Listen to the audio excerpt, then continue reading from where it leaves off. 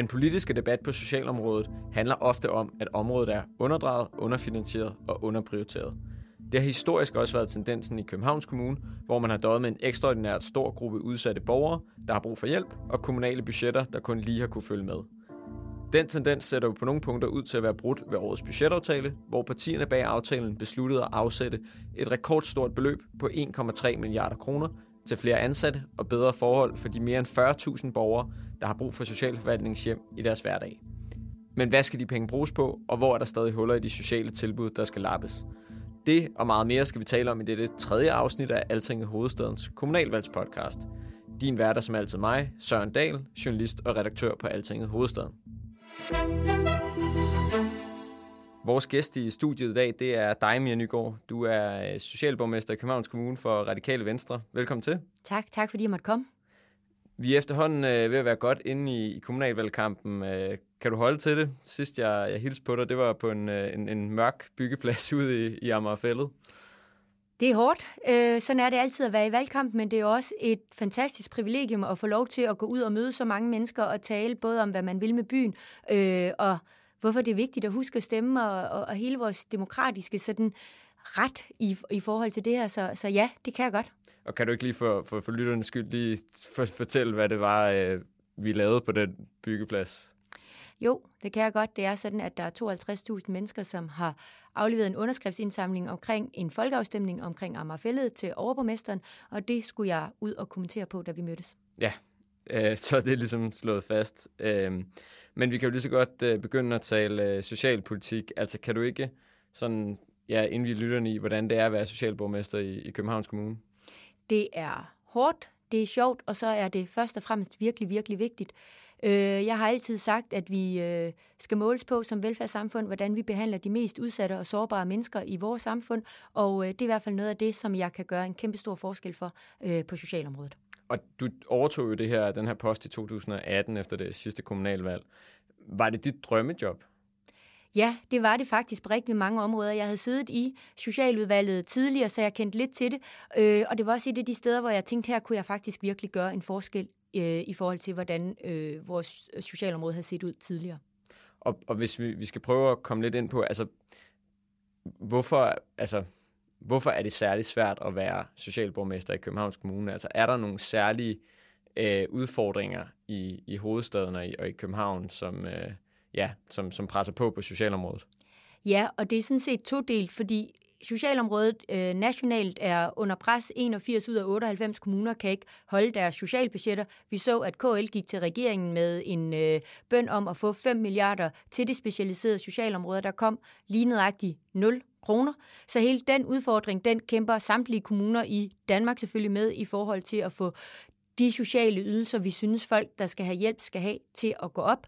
Så er der den del i København særligt, at vi har 22% af landets udsatte, men vi er 10% af befolkningen. Vi har nok en vis tiltrækningskraft i forhold til de 22%, men også det, at vi jo har rigtig, rigtig mange mennesker. Der er 43.000 mennesker, som får hjælp af socialforvaltningen om året. Det er jo nærmest en hel provinsby.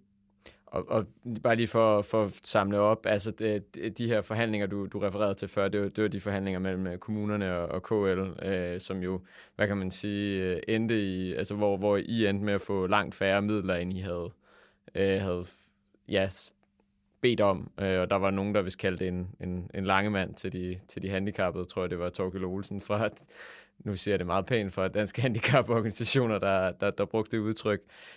Men i Københavns Kommune virker det jo til, at man på en eller anden måde har fået vendt trenden lidt. Altså jeg nævnte her i indledningen, at man har afsat godt 1,3 milliarder til socialområdet.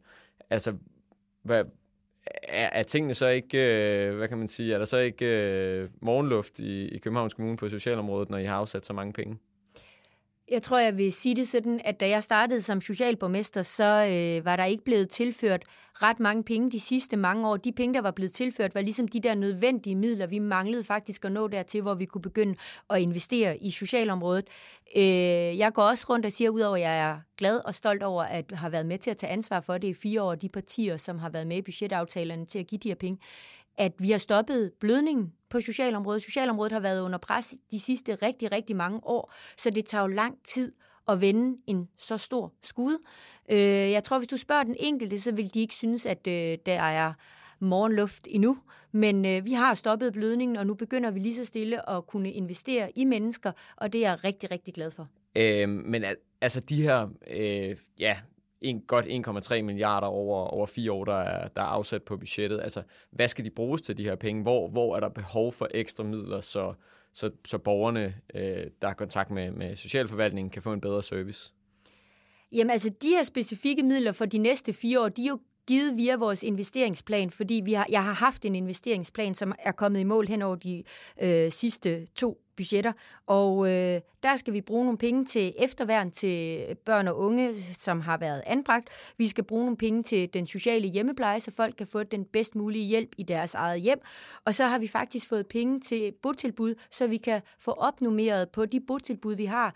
Jeg har længe sagt, jeg kan ikke forstå, at vi taler om minimumsnormeringer til børn. Jo, det kan jeg godt. Det er også vigtigt. Men vi har jo borgere på handicapområdet, som skal bo 24/7 hele deres liv på en institution.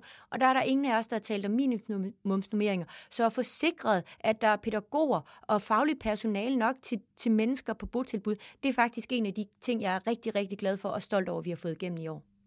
Og nu håber jeg ikke, jeg lægger ord i munden på dig ved at sige, og det har du også talt med nogle af mine kollegaer om, at du er stolt af den her budgetaftale, og hvad kan man sige, selvom du siger, at man ikke er i mål, jamen så er du tilfreds med det, der trods alt er blevet aftalt. Men hvor er du, altså hvad har du ikke gjort nok for at løse i den periode, hvor du har været socialborgmester? Altså hvor mangler du stadigvæk at sætte ind? Altså, når man har stoppet en blødning, og man tænker, at vi er rigtig, rigtig langt fra at være der, hvor jeg synes, vi bør være som universel velfærdssamfund, så tror jeg synes, vi mangler at sætte ind på alle områderne, men vi mangler at sætte lidt mindre ind, end vi gjorde før. Vi har et krav om, at vi skal spare på administrationen. Det har vi gjort. Men så skal vi også gerne kunne flytte de penge over til flere varme hænder. Så få fastholdt og rekrutteret medarbejdere, så den enkelte på et botilbud kan mærke, at man faktisk får den omsorg, man har behov for, synes jeg, vi mangler at sætte ind på. Vi mangler medarbejdere i den sociale hjemmepleje, så der er virkelig noget at gøre. Vi mangler at få løst, hvordan vi får bedre anbringelser for de anbringelser, der skal være, men også hvordan vi faktisk forebygger bedre, at børn ikke bliver anbragt. Så der er masser at gøre. Når man kigger ned på listen over, hvad der skal bruges penge på, altså hvad der er afsat midler til i budgetaftalen på socialområdet, så er der jo mange ting, hvor man kan tænke, om det ligger jo lige for mere personale på bosteder, køb af pladser på herberg og sådan i den dur. Der er et punkt, som jeg godt lige vil dvæle lidt ved. Det er bestemt ikke det største, men det er lidt kuriøst. Altså, at Københavns Kommune har afsat 500.000 kroner til tjek af hjemløses hunde. Hvorfor skal kommunen bruge penge på det? Det skal kommunen, fordi sådan fungerer budgetaftalerne. Altså det er, at alle partier kommer med nogle ønsker, nogle er større og nogle er mindre. Her var der et parti, som under budgetforhandlingerne sagde, at det ville de gerne bruge noget af deres politiske kapital på. Jeg har hørt nogle hjemløse, som er rigtig glade for det. Jeg har også hørt nogen, der siger, at de vil gerne have brugt pengene anderledes. Men sådan er det jo, når man forhandler. Jeg har sagt som socialborgmester, jeg kommer aldrig til at tale imod nogen som helst tiltag, der kommer op på bordet omkring socialområdet, fordi vi har simpelthen brug for alle kræfter. Jeg er ret sikker på, at du kunne finde nogen, der vil sige, hvorfor har vi så ikke brugt dem på noget af alt muligt andet. Men sådan lander forhandlinger altså nogle gange i sådan nogle budgetaftaler. Jeg synes, vi skal prøve at tale om noget, som på overfladen kan virke meget teknisk, nemlig det her, der kaldes resortflytning eller flytning af resortområdet. Fordi jeg ved, du har nogle ambitioner om, at socialområdet skal se anderledes ud i fremtiden, end det gør i dag. Og kan du ikke prøve at sætte, og det, med det der mener jeg, at socialområdet ifølge dig skal tage sig af nogle opgaver, som man ikke tager sig af i dag, og samtidig så skal der flyttes nogle områder ud. Kan du ikke prøve at sætte nogle ord på, hvordan du gerne vil forandre socialområdet? Jo, og hvis jeg lige må prøve at sætte rammen for, når man taler Københavns Kommune. Det er sådan, vi har 7 forvaltninger. Vi har en styreform, der hedder mellemformstyre. Det bestemmer Christiansborg, men vi kan sådan set selv som kommune bestemme, hvordan forvaltningerne skal være opdelte. Så noget af det, jeg har sagt, det er, jeg er ikke borgmester for noget som helst område, heller ikke hvis jeg er heldig at blive det igen, for at sidde på det største område, eller det mest prestigefyldte område som sådan. Jeg er det, fordi vi skal simpelthen levere en by til københavnerne, som giver allermest mening. Og nu har jeg siddet her i 4 år, og noget af det, jeg tror, der ville give mening, det var, at vi flyttede lidt rundt på ressortområderne. Det, jeg godt kunne tænke mig at se, det var blandt andet en social- og beskæftigelsesforvaltning, simpelthen fordi vi kan se, at nogle af de mest udsatte borgere, de bliver nogle gange sanktioneret over i beskæftigelsesforvaltning, hvor det sådan lidt obstruerer nogle af de ting, vi prøver at arbejde med i socialforvaltningen. Jeg kan se i Odense og i Aarhus, hvor de har social- og beskæftigelsesforvaltninger, at det gør en forskel, hvordan de arbejder med menneskerne på socialområdet. Så er det også noget med, at vi har 7 forvaltninger, hvis vi bliver i den ramme, så kunne jeg godt tænke mig at give klima og miljø noget mere fokus, og jeg kunne godt tænke mig at give erhvervslivet noget mere fokus. Og hvis man skal det, så skal man jo flytte nogle borgmesterposter rundt, så derfor har vi fra radikal side været ude at sige, at vi kunne godt forestille sig, at man nedlagde beskæftigelse- og integrationsforvaltningen, fordi beskæftigelse kan også ligge i socialforvaltning. Integration burde ske i samtlige forvaltninger alligevel. Så der kunne man have det på samme måde, som man har studiebyspolitik, LGBT-politik, at vi har en samlet integrationspolitik for hele kommunen. Det vil frigive en borgmesterpost, som vi så godt kunne tænke os at hedde en klima- og miljøborgmester, som den ene del, så klimaet i sig selv og i sin egen ret får noget mere fokus. Så kunne vi samtidig godt tænke os at have en teknik-, bygge- og erhvervsborgmester, og det er ud fra nogle af de ting, som i hvert fald ikke har fungeret i teknik- og miljøforvaltningen de sidste mange år, er jo byggesagsbehandlinger og noget af det her. Så det der med at sige, bygge, teknik og erhverv er rigtig vigtigt for en kommune. Det vil vi gerne give noget ekstra fokus. Og altså, I mener simpelthen, der skal være en klima- og miljøborgmester. Er det en post, du selv kunne forestille dig at gå efter, hvis den blev oprettet? Altså det er noget, som det lyder jo meget radikalt, hvis man skal være lidt bramfri. Ja, det kunne jeg helt sikkert godt. Jeg kommer ikke til at melde ud, hvilken borgmesterpost man helst vil have i det der, at det er vi simpelthen nødt til at tage på en konstitueringsnat.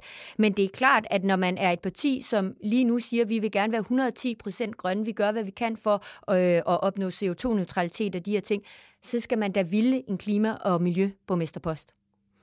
Og hvis jeg kan få lov til at gå lidt tilbage til det her med at flytte beskæftigelsesområdet ind under socialforvaltning. Altså, tænker du her på, at man måske kunne, altså fordi der har jo været løbende sager med udsatte borgere i Københavns Kommune, borgere med misbrugsproblemer, som er blevet sanktioneret hårdt, fordi de ikke står til rådighed for arbejdsmarkedet. Altså, er det nogle af den slags sager, du tænker, man kan undgå i fremtiden ved ligesom at tænke de 2 indsatser sammen? Ja, det er noget af de ting, jeg tror, vi kan undgå, for at der er noget social og beskæftigelse. Men selvfølgelig siges, hvis man kigger på beskæftigelsesområdet i sig selv, så er der rigtig mange ting, der fungerer. Jeg har ikke en kritik af beskæftigelse eller jobcentret som sådan. Det er mere for at sige, at der har jo været kritik af jobcentrene på det seneste. Jeg tror egentlig, de gør det så godt, de kan inden for de rammer, de har fået udstukket. Det er bare for at sige, den del, som kun handler om ledige, og som kun har ledighed som udfordring, den kan jo køre rigtig mange steder. Så den behøves måske ikke at have sådan en helt beskæftigelsesforvaltning for sig selv, men det er jo alle de andre, der hvor vi ser, der både er sociale udfordringer, beskæftigelsesudfordringer, måske også nogle somatiske sygdomsudfordringer. Kunne vi få det ind og få kigget på meget mere en helhed, så tror jeg, vi får hjulpet den enkelte københavner langt bedre. Og bare lige, mens vi stadig er ved det her emne, kan du måske sætte nogle ord på, altså hvad skal en klima- og miljøborgmester i Københavns Kommune tage sig af?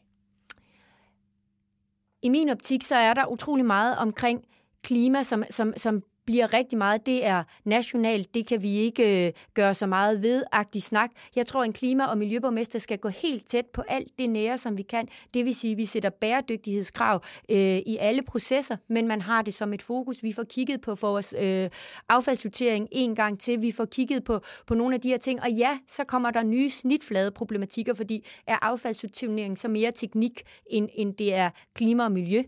Ja, det kan godt være, og det er selvfølgelig sådan nogle ting, man må få afklaret hen ad vejen. Men jeg tror simpelthen, at vi som by trænger til at være så ambitiøse, som vi overhovedet kan på det grønne. Og det kan vi blandt andet være ved at sige, at vi har faktisk en klima- og miljøborgmester. Vi vil være en af de første byer, der vil have det.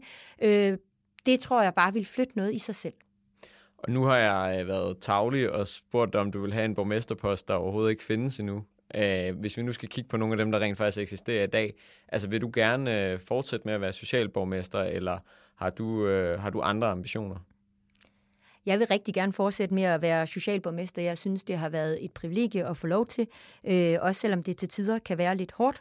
Men jeg har ikke meldt ud, hvilken borgmesterpost jeg gerne vil gå efter, og det har jeg helt bevidst ikke, fordi det er noget, vi bestemmer på konstitueringsnatten. Derudover så tror jeg, at alle borgmesterposter er vigtige, og man kan få noget ud af dem.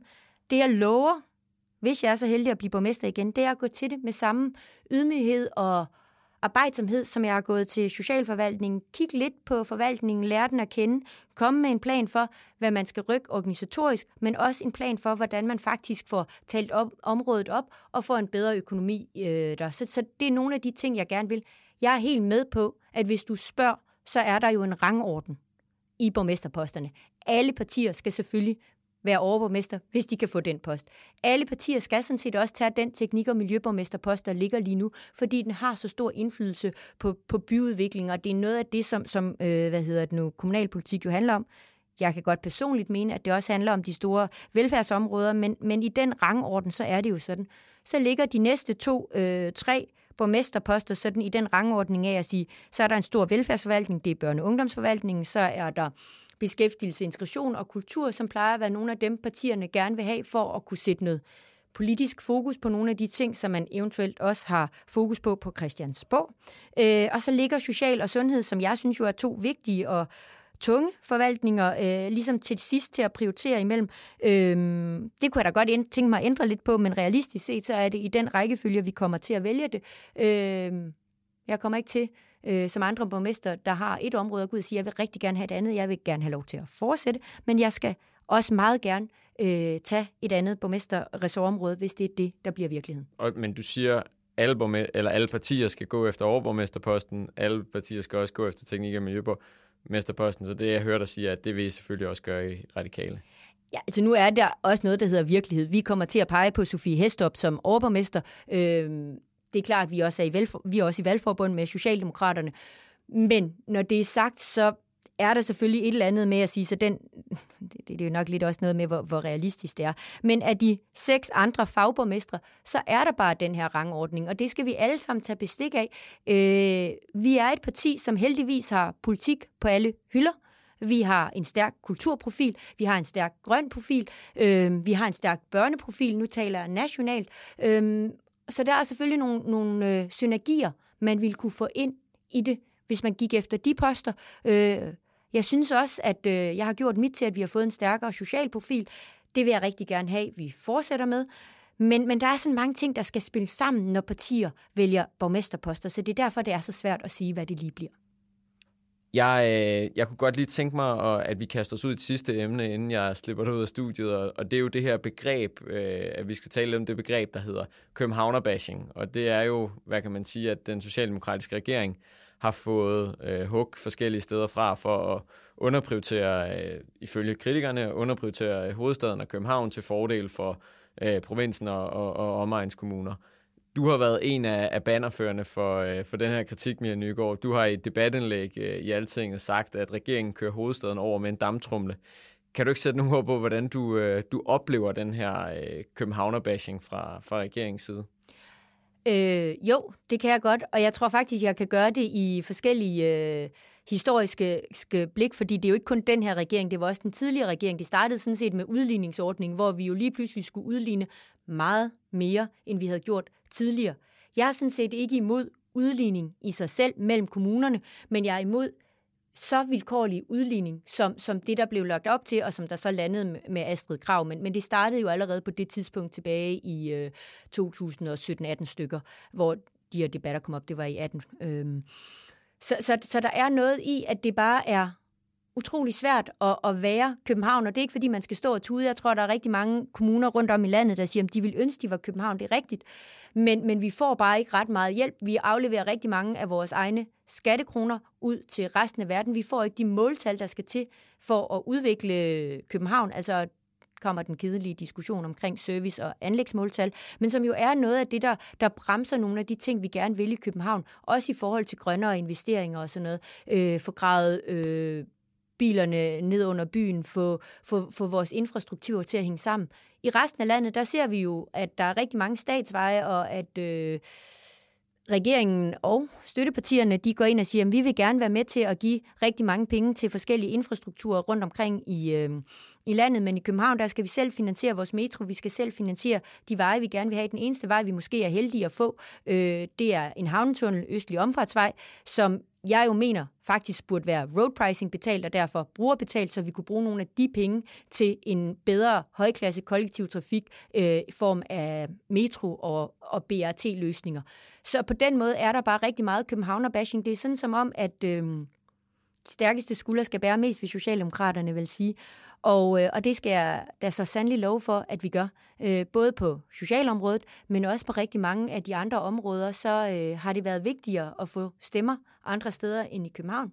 Hvis man kan sin valglov og sin grundlov, så kan man godt forstå det, fordi mandaterne er simpelthen billigere i Jylland, men det er populistisk og uordentligt at blive ved med at sige, at vi tager alting fra København, om det er udflytning, udligning, uddannelse, som vi ikke længere skal have i København. Københavnerne står jo med de samme udfordringer om at skal have personale, der skal passe deres børn, der skal passe vores ældre, der skal alle mulige ting. Og vi får det ikke nemmere ved, at man flytter alle de her ting ud. Og man må også bare sige, vi kan jo se, at unge vælger København til, fordi de gerne vil læse, så vi er bare ikke hjulpet af, at vi ligesom hele tiden tænker, vi skal tage noget fra københavnerne og give til de andre, fordi det virker så vilkårligt. Men er der ikke en fairhed i, at man som en stor, rig hovedstadskommune som København selv skal betale for sin metro, hvis man, altså groft sagt, har penge nok til det?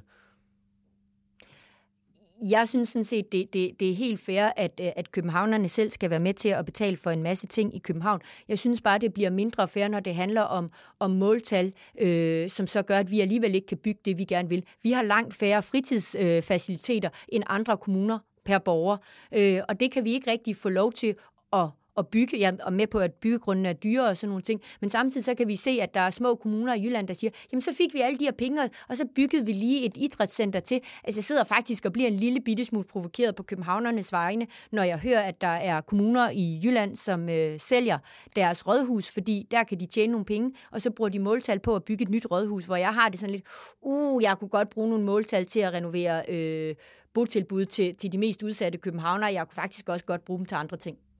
Hvis vi skal dvæle lidt ved det her med metrofinansieringen, altså da jeg talte med Ida Auken, Socialdemokratiet, regeringens hovedstadsordfører, der sagde en af hendes pointer var jo, at jamen, hvis man gerne vil lave statsfinansieret metro i København, så var der jo nogle partier herunder radikale, der kunne prioritere det for eksempel i en finanslov. Er der ikke en sandhed i det?